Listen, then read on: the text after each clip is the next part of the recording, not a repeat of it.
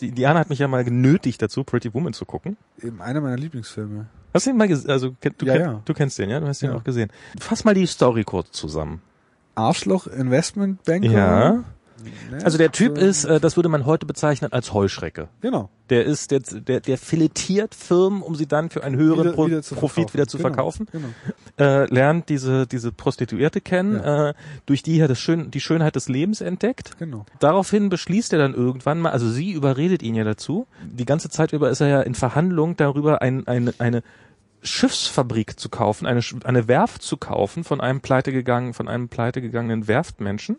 Und lässt sich dann von ihr überreden, doch einfach mit dem zusammen investieren und die Kriegsschiffe gemeinsam zu bauen. Ja. Weil es geht nämlich um einen großen Militärauftrag vom Ministerium hier, Verteidigungsministerium. Ja. Die brauchen mal wieder ein paar Kriegsschiffe. Ja. Also das ist das Happy End von dem ganzen Ding ist, dass die Heuschrecke anfängt, im großen Stil Waffen zu produzieren. Ja.